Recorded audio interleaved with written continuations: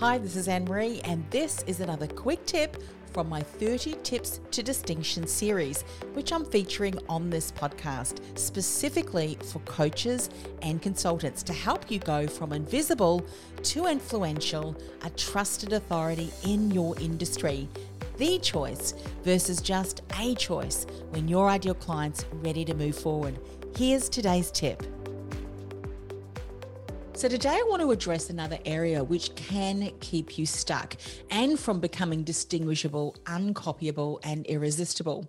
And that is comparing yourself to other people, either in your industry or just, when you're scrolling through your social media and you're looking at the wider community, to the point where it can debilitate you. In fact, comparing yourself to others is sometimes known as the comparison syndrome, or even the compare and despair effect.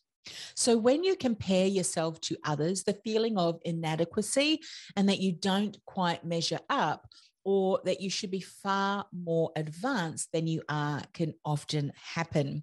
Now, Theodore Roosevelt said, comparison is the thief of joy. And he was right. So focusing and measuring yourself up to what others are doing, well, that is a complete waste of time.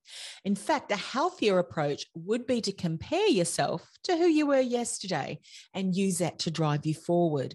Or when you do see what other people are doing and they look like they're doing incredible things, use that to drive you forward as well by saying, wow, look at what is possible.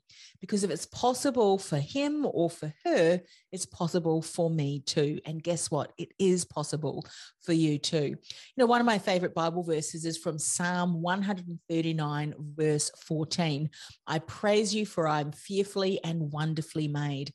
Wonderful are your works. My soul knows it very well. So me and you, in fact, every single one of us has been created with a unique set of gifts and talents.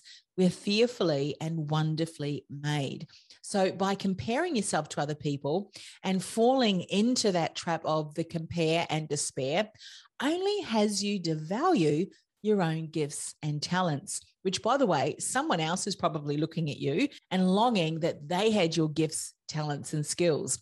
So value them. Value the journey that you have walked, the challenges that you have overcome, the hardships that you've had to endure, because guess what? They have shaped your character and they've developed you into the person you are today. Unique, uncopyable, fearfully and wonderfully made. Continue to focus on that, not what other people are doing. And as I mentioned earlier, if you are going to compare yourself to anyone else, compare yourself to who you were yesterday and aim to make incremental improvements as you continue to evolve and expand your knowledge and experience every single day. Deal? You've been listening to another tip from my 30 Tips to Distinction series. I'll be back with another tip next week. In the meantime, this is a special message if you're a coach or a consultant. Are you struggling to stand out online? Maybe you feel unnoticed, unheard, and invisible. Go ahead and access my free masterclass on how to become distinguishable, uncopyable, and irresistible to your ideal client, even if you're in a crowded marketplace. Go to industrythoughtleaderacademy.com/distinguishable message. That's industrythoughtleaderacademy.com/distinguishable message. I'll see you in the masterclass.